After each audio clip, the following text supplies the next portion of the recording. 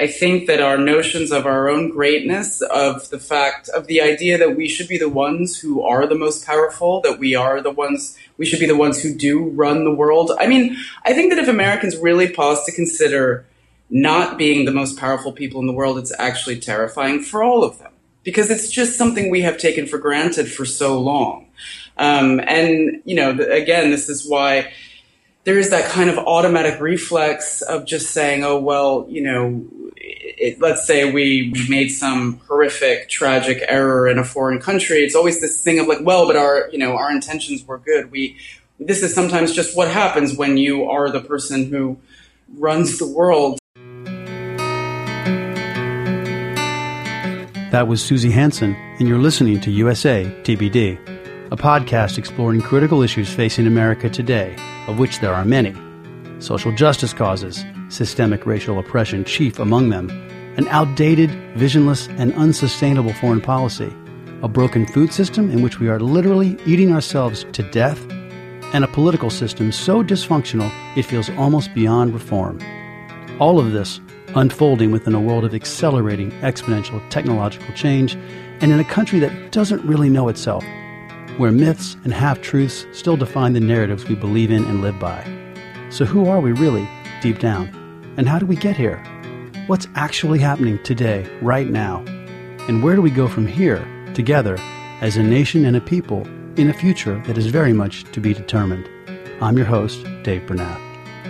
My guest today is journalist and author Susie Hansen, whose first book, Notes on a Foreign Country, An American Abroad in a Post-American World, blends personal memoir and historical journalism to reflect on America's complicated position in the world, and the author's own journey of self-discovery, which unfolded over 10 years working and living in Turkey. A 2018 finalist for the Pulitzer Prize in General Nonfiction, Hansen's honest and compelling book deconstructs American exceptionalism and all the gnarly stuff it has wrought and continues to do so, both abroad but also here at home. She joined me from Istanbul.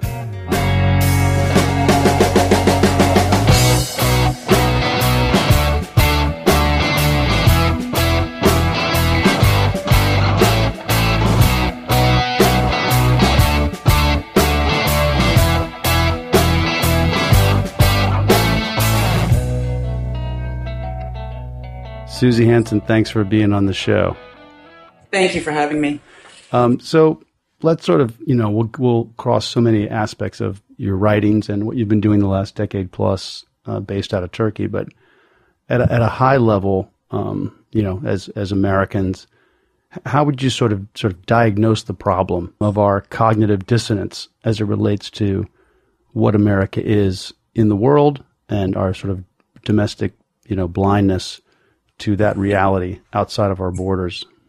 Well, that was a very hard thing to figure out, actually. I mean, that was what I was trying to do with this book, and it did take probably about 9 years, because at first I thought I was going to write a book that was about the way that the rest of the world saw us. I had moved to Turkey, and I was traveling to a lot of foreign countries, and I was working as a journalist, and I was kind of learning about these things for the first time.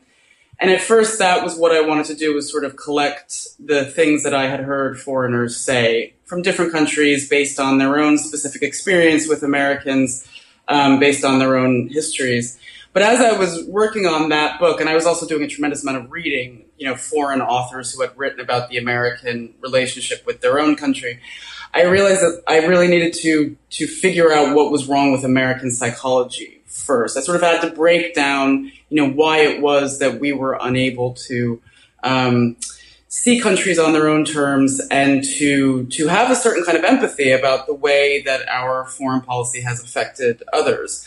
And I think that ultimately what I started finding out was that, the U.S. had set up its nationalism, its national identity, and to some degree its post-World War II Cold War propaganda in such a way that was designed to make us not really care about those foreign countries. It was to inoculate ourselves against feeling as though we were actually having a relationship with those people. And I think that was one of the more sinister things that I discovered as I was working on the book. And I came to really wonder if we could change, because I feel like we've really been formed by a lot of those ideas. I think that's I think, a central question, I think, that weaves through both reading your book and just discussing the issue in general as we think about the evolution of our empire / the American century ... into this one is what are the prospects for real change? And the cynic, or the realist perhaps, would say that it's unlikely that you're going to see a massive sea change quickly among a population that's been formed, by this history. How do you feel about the prospects for change in a moderately shorter time frame rather than decades and decades of slow evolutionary perspective changing? I think that we'll know better after, if God willing, it will end soon, this Trump period, because I do think that this is a huge shift. And I think there are some good things that could potentially come out of it, although I think that it will involve a lot more anger and a lot more problems and possibly more violence, because I think it's just such a tense time. But I think I wouldn't have really had that much hope for change if Hillary Clinton had won, because I do think, and I did want her to win, but I do think that we would have continued along the same course to some degree.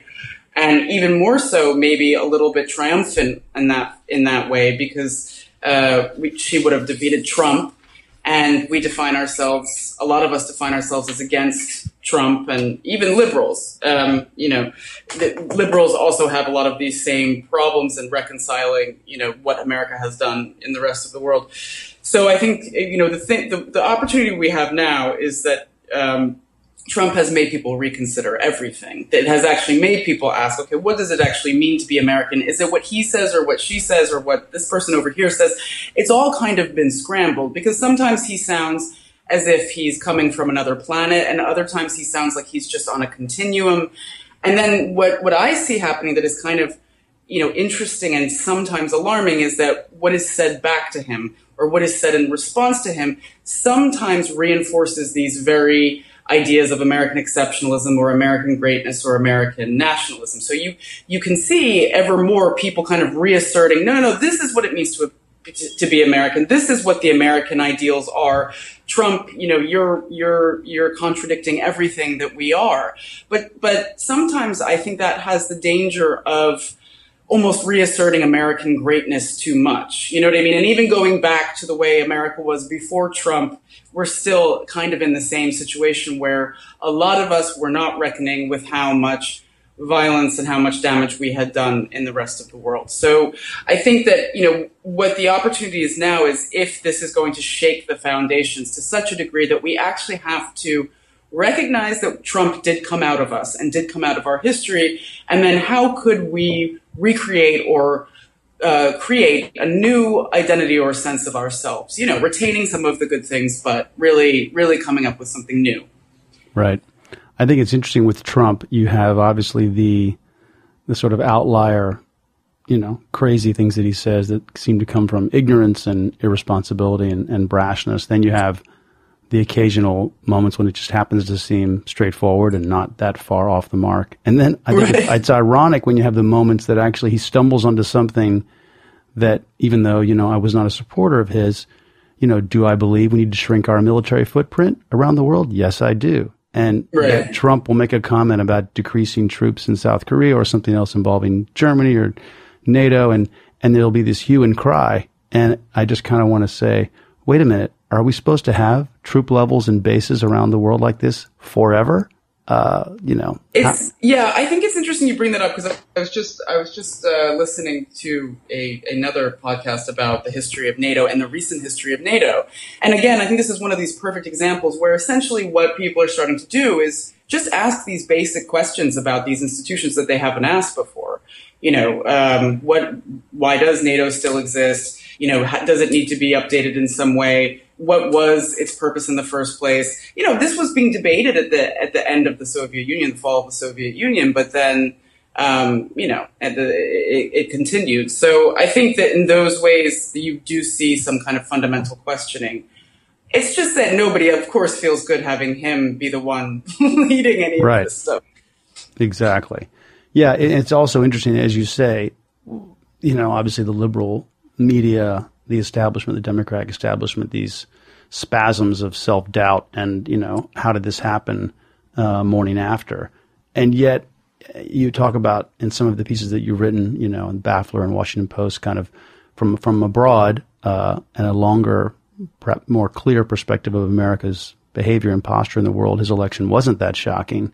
And, it's not like Obama stopped using drones. If anything, he accelerated it. So, I sort of wonder, we talk about the silver linings, whether it's the Me Too, although it's not touching him, it's certainly touching many other institutions and having a cultural impact, Black Lives Matter, et cetera, and this energizing more female candidates and the youth, which all feel like silver linings. And another side, you think, well, even if, quote unquote, we, the good guys in the country, are successful in unseating this aberration, why exactly wouldn't we kind of go back to a version of the normal that was Clinton, that the man that was Barack, and and America, establishment mentality and politics in general? I guess that was a statement slash, where what makes us think things are going to really change, even though I like a lot of things that I see happening, in the culture. I do still think that it's going to be a very painful process because, again, like I was discovering when I was researching this book, I think that our notions of our own greatness, of the idea that we should be the ones who are the most powerful, that we should be the ones who do run the world. I mean, I think that if Americans really pause to consider not being the most powerful people in the world, it's actually terrifying for all of them, because it's just something we have taken for granted for so long. Again, this is why there is that kind of automatic reflex of just saying, oh, well, let's say we made some horrific, tragic error in a foreign country. It's always this thing of like, well, but our intentions were good. This is sometimes just what happens when you are the person who runs the world. And I think that these kinds of very easy conclusions have become such a habit that it would be very hard to dislodge them. And I think the people who were most dependent on that kind of power, meaning, usually white men, I think are going to be, very, very terrified of this kind of situation. And I think that also, we're having a lot of conversations these days, but they're very interior and domestic conversations. We aren't really linking the rise of Trump to the loss of American power in the world, or the perception of the loss of American power in the world as much. You know what I mean? Right. I feel as though that conversation could be broadening. Yeah, it's interesting. The word fear gets used a lot, and I guess if you think about the deep down aspects of what motivates people, whether unconsciously or subconsciously, fear, is certainly one of the big ones. It's funny. It strikes me as, you would think that on some level, rather than fear, in terms of this rebalancing of power and this lessening of the American load, whether or not we need to carry it or not, could come with a feeling of relief, and a bit of like, hey, we can actually take our foot off the gas a little bit and become part of a broader community of nations, rather than this kind of exceptionalist policeman of the world, et cetera, mentality that has done so much harm despite its quote unquote good intentions. But you don't hear people saying, I can't wait for us to be a little bit more like a regular country with a lot of great stuff and some bad stuff, and a history that's checked with good and bad, a lot of blood, and we got great food, and we just sort of do our thing. Like people, I don't see Americans projecting forward and thinking about that idea. You're right. It seems like it's impossible for us to even imagine our place in the world as really as one of equals, if you want to put it bluntly. Yeah, and I think another thing that was interesting to me to think about was the way in which these ideas of greatness or specialness or goodness, especially goodness, really affects people on an individual level. How it affects even your own maybe self-esteem or the way that you see yourself in the world. Your own individual psychology is to some degree possibly determined by this kind of these kinds of characteristics. But then again, I don't know, this is all kind of unconscious. Like we sort of imbibe, we get the effects of it. But at the same time, people aren't really conscious that they have any that their lives have any relationship to that power, or to the prosperity that is brought to the country by being such a powerful country in the world. The connection is not really made, and my feeling was that the reason why is because we at the same time have such a strong attachment to this idea that we've made ourselves. We as individuals have all created ourselves. We've lifted ourselves up on our own and the bootstraps and all of that kind of thing. It's like one of our central ideas of ourselves, as if the fact that we grew up in the world's most powerful country and the wealthiest didn't have something to do with how we turned out. Right. It's really interesting. It is. I myself, of course, didn't think about these things until I moved to Turkey. Well, and you wonder. I mean, obviously, we don't have the Facebook history of citizens in Rome. We don't have the research, maybe, and I'm not an expert, but the question I go to is is a citizen of an empire, or a nation that is dominant, particularly if you live not on the edges, right, where the exploitation and the sort of governing of second-class citizens in that ecosystem are happening, but you're in the heart of it. Is it for the most people? Is one capable of really seeing things that differently? And it's whether or not you're talking about people living in London during the height of the British Empire, even people today in major cities, whether you live in Paris and the way you think about living in the center of the French universe. The same is true, obviously, in New York. The attitude that Americans have globally, that unconscious sense of superiority, exists within the domestic sphere, obviously between the coastal, big cities and the quote unquote heartland. And, aside from the occasional academic, or not even academic, but the person who's thoughtful enough or travels, I don't mean to sound self-righteous about it, but how can we expect people that are so deeply embedded in a school of thought and in a way of life to be able to somehow get that detached perspective?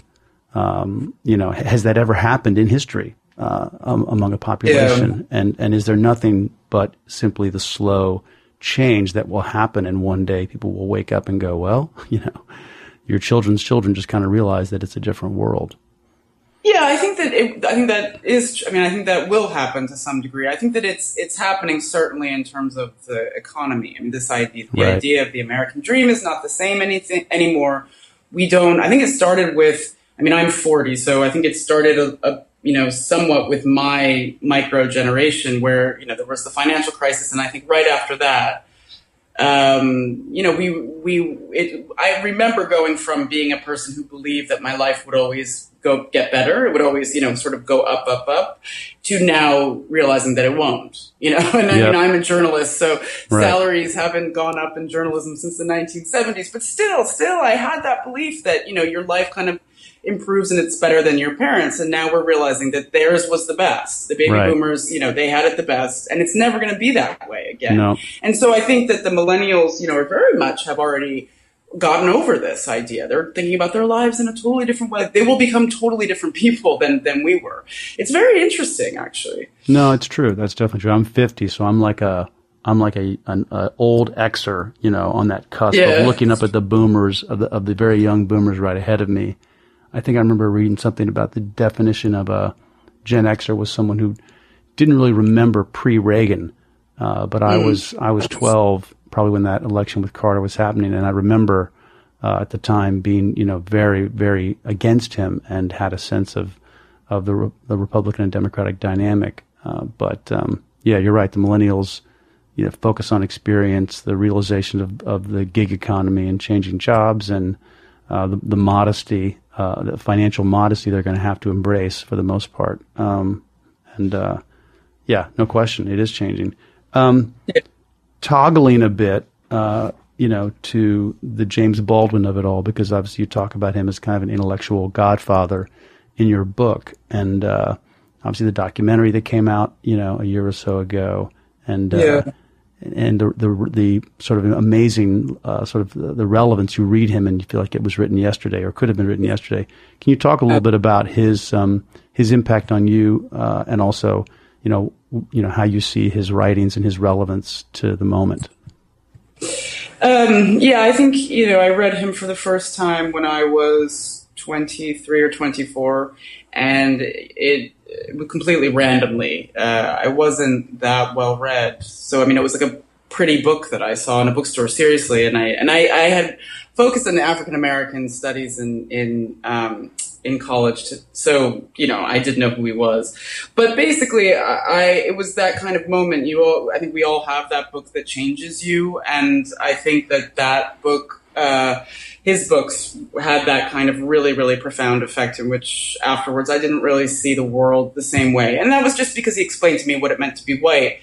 And I hadn't really thought of, and I say this in the book, I hadn't really thought of myself as, I mean, obviously I knew I was white, but white people, I think, tend to move through the world just thinking of themselves as sort of, I mean, essentially human. I mean, they're not thinking of themselves as, I define myself by my education, or I define myself by maybe my gender, or I define myself by my personality, my profession, whatever.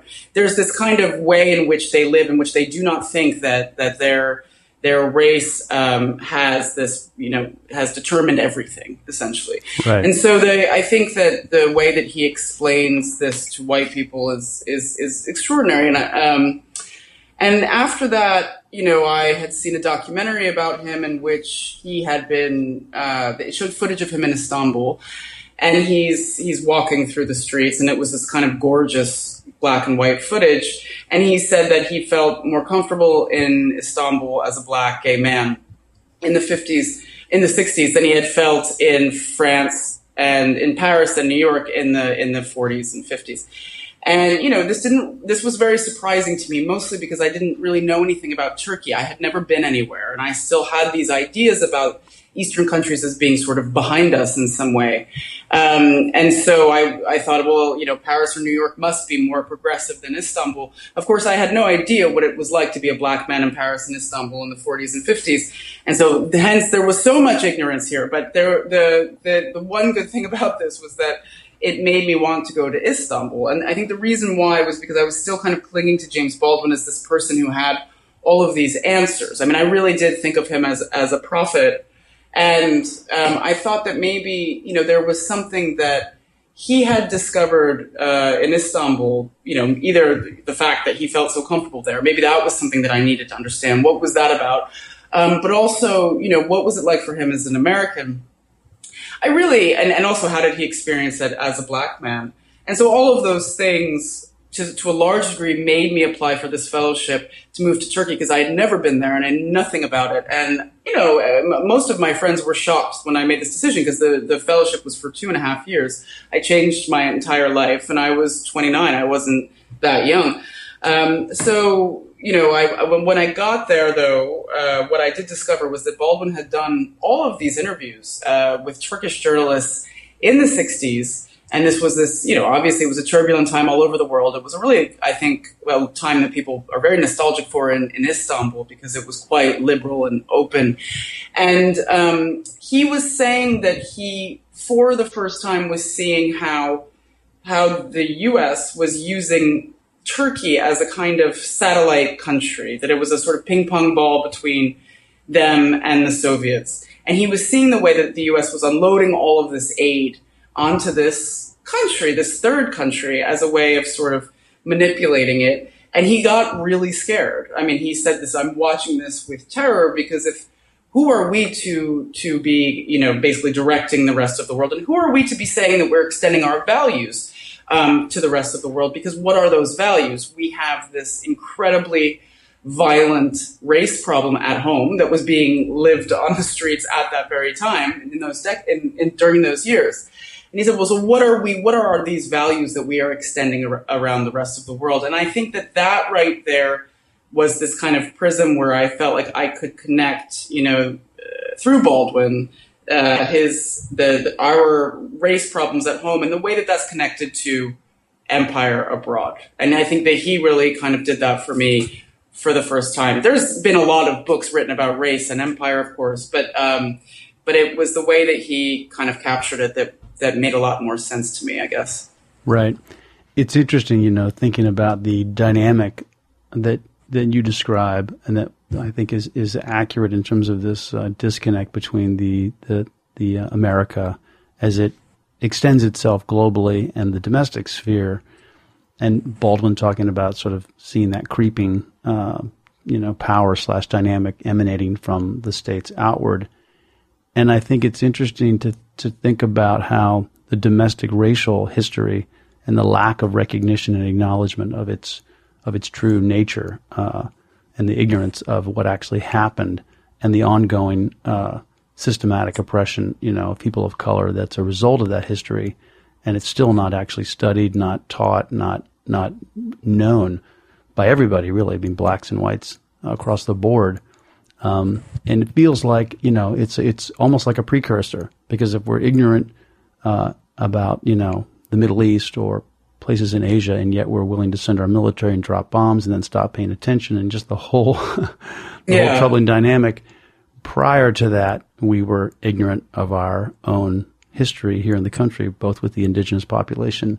And I see them as very connected. And I think, when it comes to, we make the Germans obviously teach the history of the Third Reich and the Nazi era, in depth and warts and all, as this kind of insurance policy that they, won't, quote unquote, won't do it again. And yet we haven't applied the same standard to ourselves. And what would happen if we did? What would happen to our foreign policy if we actually taught our domestic history at an accurate level? I would have to believe that there would be a massive uptick in empathy, and that if you understood the history of Black America and what happened to the folks who were here when the colonists got here, and you really kind of broke it down and you absorbed it and acknowledged it. And this isn't about shame and guilt, because obviously some suburban teenager in North Carolina is not responsible for that, today in his life, although he's benefiting from that history.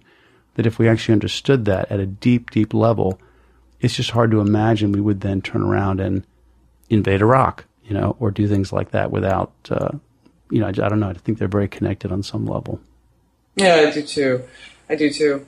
And I think the suburban kid in North Carolina, I think, it's probably somewhat similar to the experience. If you were to suddenly learn that history, it's similar to the experience I had, because I didn't learn it growing up, and I grew up in pretty much a white town. There were towns of different, different communities all around. It was the Jersey Shore, but my town, my high school, was for the most part, the children of white European immigrants, descendants, whatever, Italians, Irish, Polish, et cetera, et cetera. And I think that when I went to college and started reading books about African American history, I was really angry. Because basically what you're also not being taught is it's who you are. If you realize that, if you start to understand how the white identity was very much formed and created, the ideas about themselves were drawn from and in opposition to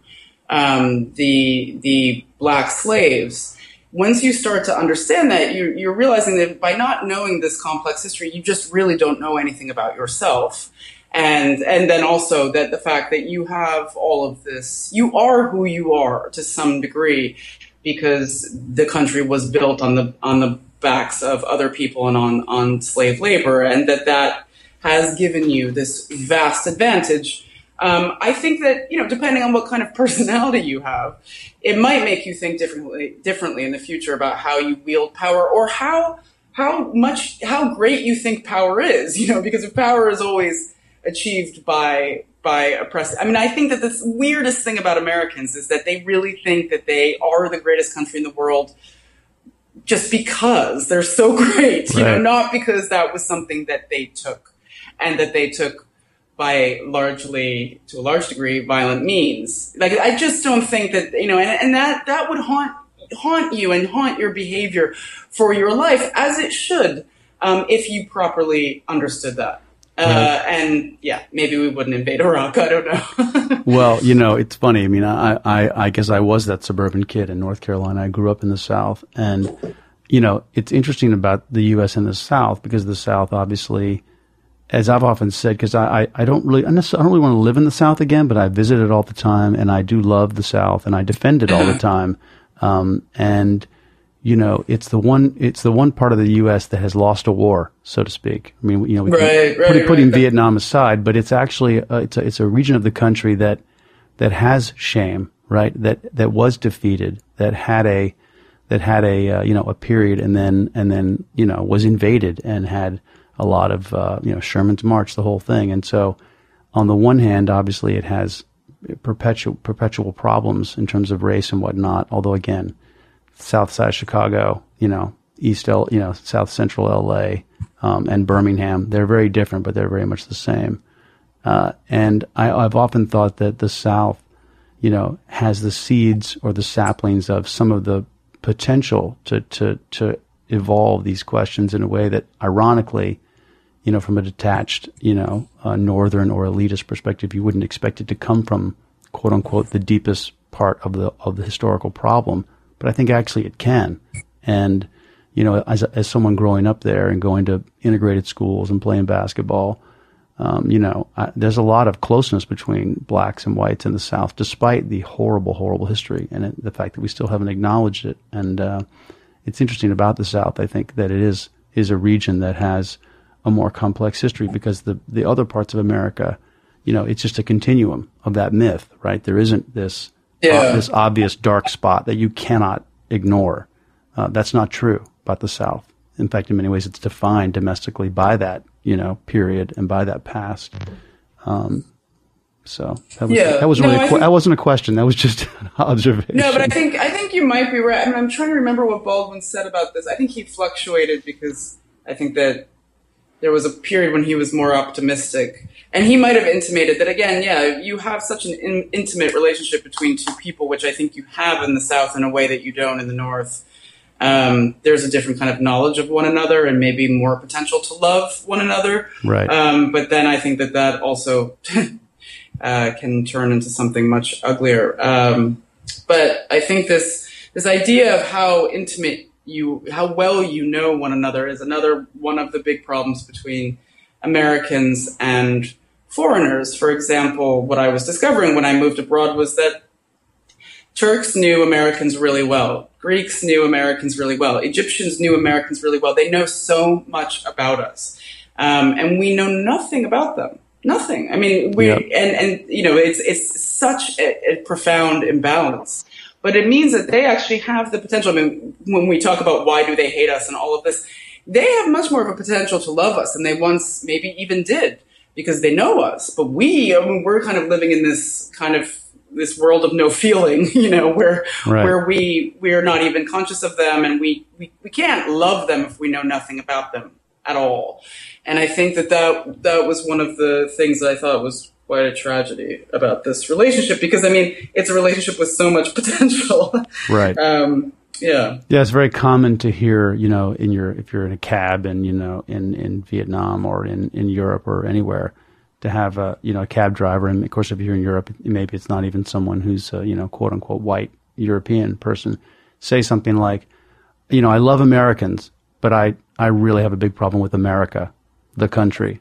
I used to hear that all the time. And at first, the first time you hear it, you think, oh, he's, what does that mean exactly? I guess I'm one of the good ones. And what's the difference? The music, the movies, the people that they actually get to talk to who are there and obviously have taken the time to come visit that part of the world, positive.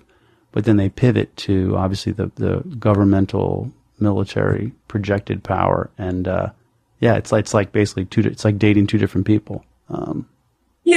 They're able though to hold both of those ideas in their head at the same time. It's a government that they are opposing, and I talk in the book also about this idea of two Americas because a lot of these people, a lot of these foreigners admire a lot of things about America's domestic project or things about American life, the potential for individuals, the kind of individual freedom. All of that stuff they do think sounds pretty great, if they've been there or not. Right. But that has nothing to do with how they see the country as a foreign power. But we don't tend to have these two ideas at all, which is quite interesting.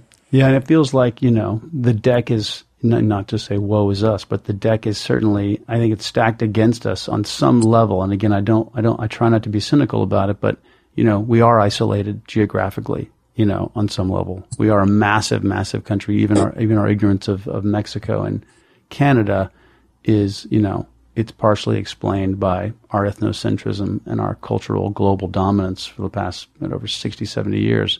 But also, if you live in, Alabama or Nevada, getting to Mexico or into Canada or Montreal is, it's a haul. So it's not like Europe or even in Asia where you have a lot of countries close together. So we have that going against us.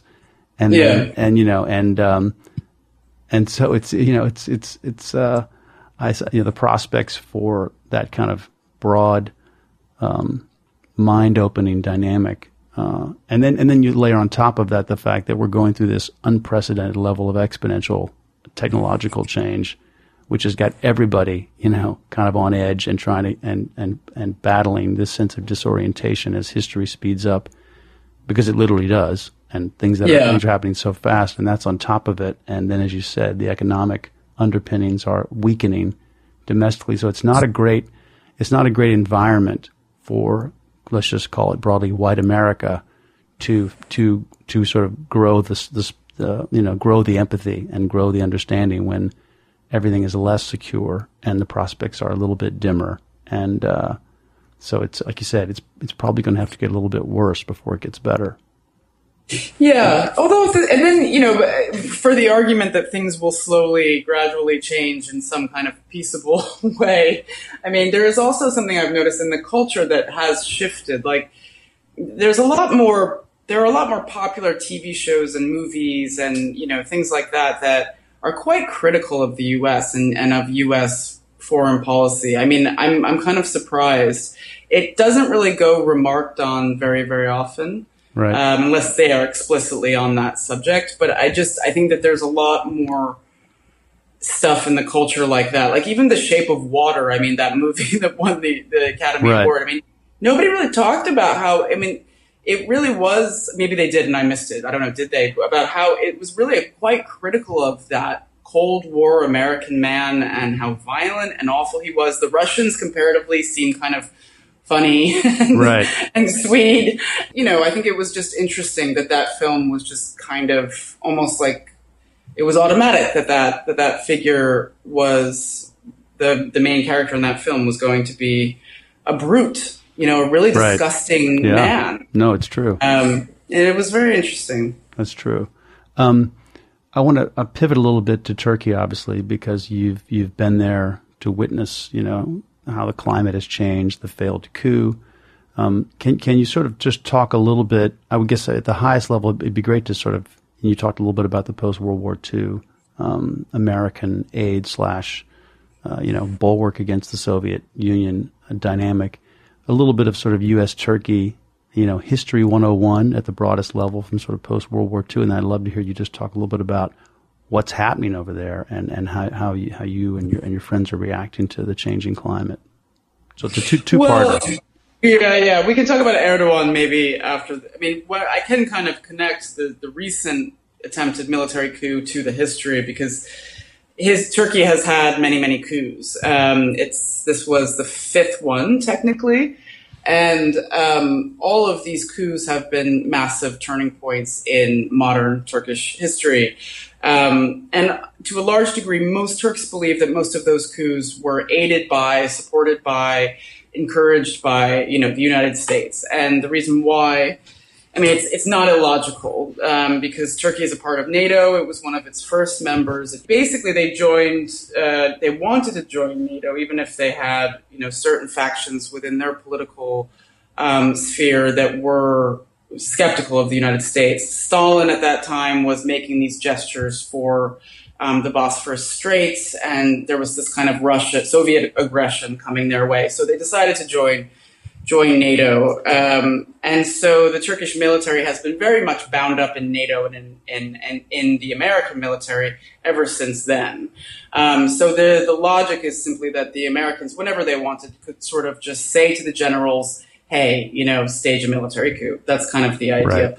And the generals were running the country basically because Ataturk was a military general. Turkey has a parliamentary democracy. It has had free elections since 1950. In fact, But the generals were always kind of running the country, and it was a very strictly. I mean, for a while, it was a strictly secular military that changed eventually, and they were enforcing this what is called Kemalism, this kind of way of life that is secular, Western looking, but very, very Turkish, very, very much Turkish. And they were, even though they were Western looking, they were very skeptical of the West and a bit afraid of the West also, because the Western powers had invaded Turkey during World War I and tried to, cut it up and steal it from them. So, Turkey has had this, even as its political history has developed or tried to develop on its own every 10 years, 1960, 1971, 1980, 1997, and then 2016, there was a military coup. And it kind of would interrupt the history and scramble everything again. And what the 1960 coup is a kind of complicated one. I won't get into that one. But 1971 and 1980 were very much Cold War coups, and they were in reaction to the fact that there were leftists. There was a kind of left-right street war taking place in Turkey, and that the leftists, they believed, were aligned with the communists, and the Americans were terrified that Turkey was going to become communist. And so were the generals. They didn't want that either. So really the left was the enemy. And at that time, that was when the right-wing military began siding with the religious people, actually, to combat this leftist communist threat. And I think this is really misunderstood about Turkey. That it's the secularist military has been very much the people who has been the body that has encouraged this rise of religious nationalism that we now see embodied in Erdogan. So all of essentially what Baldwin saw of the U.S. getting involved in Turkey, I mean, the U.S. did have this tremendous effect on all these countries in terms of just wanting to make sure that communism never took over, and that just disrupted their political trajectory quite severely. Right. And so now we have Erdogan. Right. Yeah, I think your book. I'm sorry, I was going to say the way you describe. I think the Gulenists, right, and their connection to that movement, and like you said, that internally connecting to the religious groups to create a sort of coalition, I suppose, in a way, to combat leftist movements is fascinating. Yeah. I don't think understood at all. But obviously that dynamic has soured on the domestic front in the last X number of years, it sounds like. And obviously the failed coup, is the symbol, I suppose, of that final verdict from an Erdogan perspective. I can put it this way. After the 1980 coup and after the military started kind of encouraging the right and encouraging Islam in a way to counter, godless communism or whatever, they started supporting various factions in the religious community. And, Erdogan was sort of part of one of those factions, and the Gulen movement was part of another one. And the Gulen movement was very pro-American, or they claimed to be, and very anti-communist. And so, over time, these groups were nurtured, and some of them are Islamic Brotherhood, some of them are just political groups. But eventually, in order to come to political power, Erdogan and Gulen, they hooked up. And that was what the AKP, that's what this political party has been for the last 15 years. It was very much both of these groups. And then they split. They started having a falling out. And the story is that the Gulenists had basically infiltrated the military and tried to stage a coup. And the reason why everybody thinks that the Americans were involved is because the leader of the movement, Fethullah Gulen, lives in Pennsylvania. I've seen you, on interviews and videos talk a little bit about sort of the things that Erdogan was saying earlier in his rise, and sort of, I guess you've witnessed firsthand now, you've been up close now for more than a decade to kind of this turn toward more authoritarianism. And I guess what I often wonder in these dynamics historically is the extent to which that path was known by the main actors involved well in advance, or that it's organically happening, either consciously or unconsciously. And, I think you might have made the comment in one interview, sort of, we believed him, or that's what we thought he meant at the time about certain policies or stances with regard to the West or rights within the country. Do you feel like these things were known to him and his close associates well in advance, or is this a How do you see that dynamic in terms of motive, intention, and how that plays out? If my question is making sense. Yeah, no, it does. I think that the misconception, though, is that Turkey was always, because it was always authoritarian. It has never been not authoritarian. It's never been liberal, and it's always been run by the right wing in some incarnation. So whether that's the generals, you might have had like a few prime ministers who were leftist, but they still had certain strains of right-wing nationalism even in there. It's it's like this country is just so complicated. But for the most part, the prime ministers and the military, it's been from the center, the right or the center-right. And then you've always had the military running the place. So weirdly, by the time he came along, what he was proposing was liberalism. He was going to be, what people believed was that he was going to be a break from this past. And that was because he was promising to get the military out of politics, which a lot of the other parties would have been afraid to do. And the other parties would have been afraid to do it because they were afraid of religious people getting more power and because they were afraid of the Kurds. Right. And losing their own power or whatever.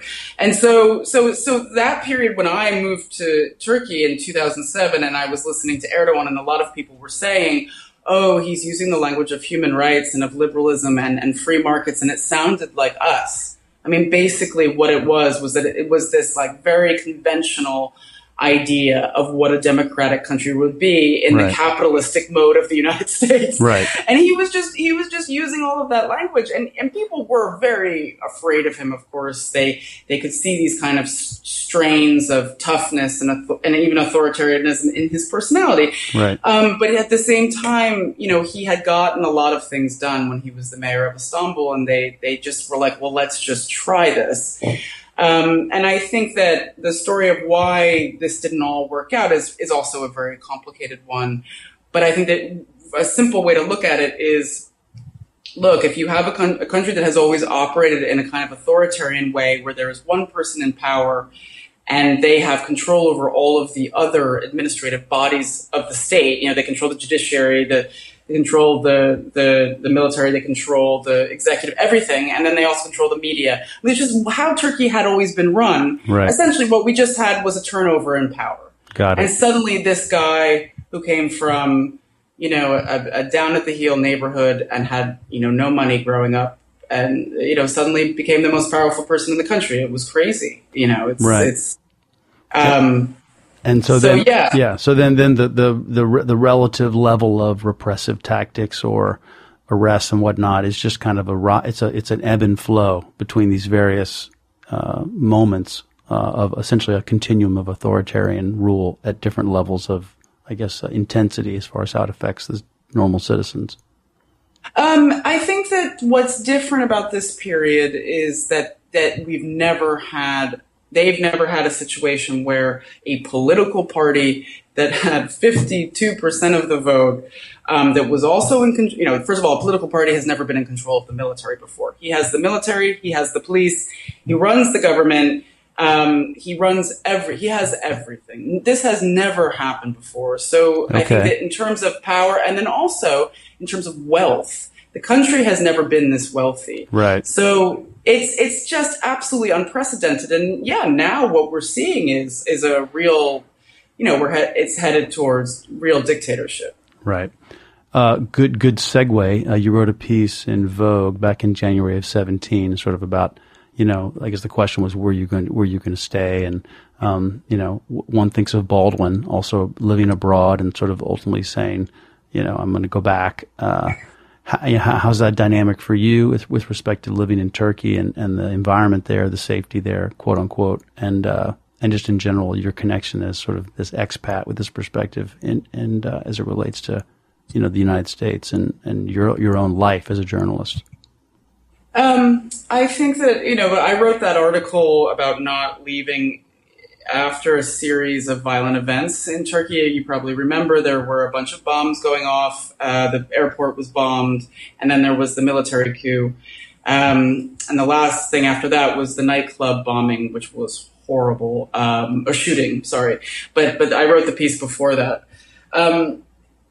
I was essentially responding to this idea that you hear from people in the West, a lot of people in New York, my friends, or, it's just sort of, why would you stay in this violent place? And when I started thinking about that, I my first thought was actually, wait, what are you talking about? This is the safest place I've ever lived. I mean, I have always felt in this city that it very, very safe. And I think that's because it is a more conservative place in some ways. It's also just a more communal society. So right. You're out in the streets. If someone, you have a chance that if someone does something to you, you're out late at night or something, someone is out there there's like a lot of other people out on the sidewalk who are going to witness it. Or you're going to be able to yell to someone, help me, and someone right. will come. These neighborhoods are very intimate. They're very small. They're very close. And you feel this kind of, I think as a woman here, I have actually felt a kind of safety, which I think contradicts what people expect. I'm living in a Muslim country, right. et cetera, et cetera. So that was my response to that. And also, I think the difference is, of course, that the whole world feels violent and scary and as if it's falling apart. So whether you live in Istanbul or New York, I'm not really sure anymore what the difference is. As for, just being an expat in my work and all of that, I think I've been here long enough that I can carry with me the lessons of having lived abroad, but it is just a very special place to live. I still love the city as much as I always did. And, on a very practical level, I can't afford America as a freelance writer right. in a lot of places in the U.S. where I used to live, like New York City. So it was, it's in some ways I feel a lot of guilt living here because I live a very special, rare life where I am affected, of course, by what is happening here, but it does not directly affect me. Whereas you're watching Turks being affected by this change of the country every day, and certainly the economic problems. So I think that, eventually the reason to go home might be that, it just feels a little bit strange, to not be suffering the same things that the people of the country are suffering. Right. No, it's there's probably a whole other book there about that. Yeah. the mental space one gets into, having lived abroad as you have, and the perspective you have, and what it feels like to be back in the States when you're here. And I know you visit a lot. Well, look, Susie, any closing thoughts as we wrap things up? I don't think so. But if you have any other questions, you're welcome to call me back. No, sounds good. Great. Well, thanks for spending time today. I really appreciate it. Thank you. Okay. Thank you so much. I appreciate it. Okay. Bye-bye. Thanks again to my guest, Susie Hansen. Thanks for listening to USA TBD. Please rate, review, and subscribe to the show and help us spread the word to family, friends, and the multitudes on social media. Also, be sure to follow us on Twitter and Instagram at USA TBD. Thanks to my editor and engineer, Alex Brazell. We'll see you next time.